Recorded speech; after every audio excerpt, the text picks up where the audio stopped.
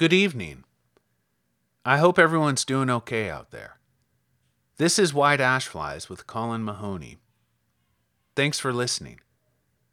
Tonight we're presenting another installment of Xander's Appendix and Other Gratuitous Organs, with two poems, Lot's Lament and The House of the Stair.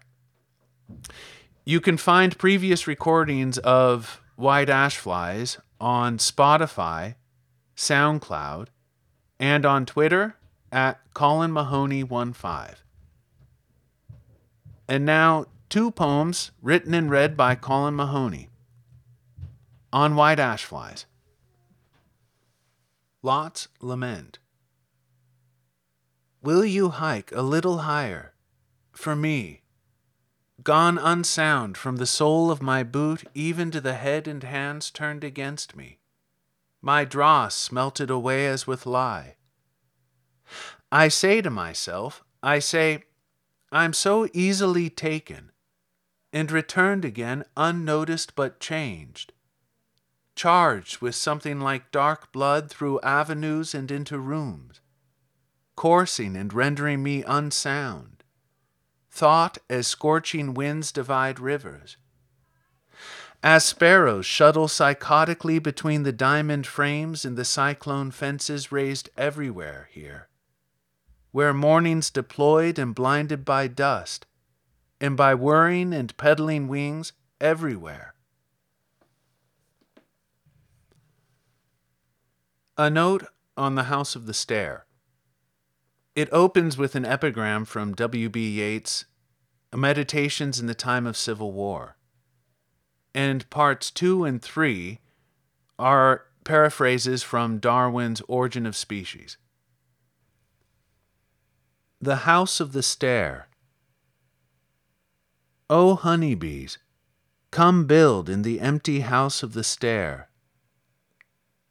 W.B. Yeats. 1. The city is center and flower of the habitable drift. God sends 2 spies at dustfall in through a glance in the wall, onto a squalid street where winds litter the mud yards. From the thatched flax of her roof, they watch convenience store sacks rise and respire in the branches, between roofs pitched at odd angles into the bowl of the city in half-light. The sun is red at its rim.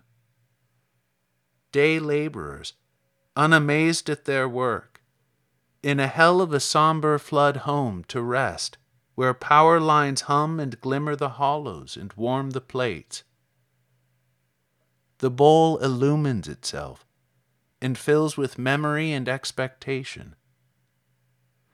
One spy leans for a sight of naked chance in one of 1,000 windows plied against the flower's heart. The other reclines and hears winter holding in the hills, meadowlarks gurgle behind an ice dam, sea cables warm with intelligence. 2. This orchid has its lower lip hollowed into a bucket, into which continually drops almost pure water from 2 secreting horns. Crowds of humblebees push each other into the bucket. Their wings thus wetted, they are compelled to crawl in continual procession past and against a pollen mass of a late expanded flower, when the bee, thus provided, flies to another. 3. The bees excavate minute circular pits, wider and wider until converted into shallow basins to the eye true. The bees cease and build up flat walls of wax along lines of intersection, an hexagonal prism with basal edges beveled to join an inverted pyramid of 3 rhombs, a perfect economy of labor and wax. 4. Take my memory, my will, my understanding. Take pity and build a Pentecost. Bream the drift from my senses.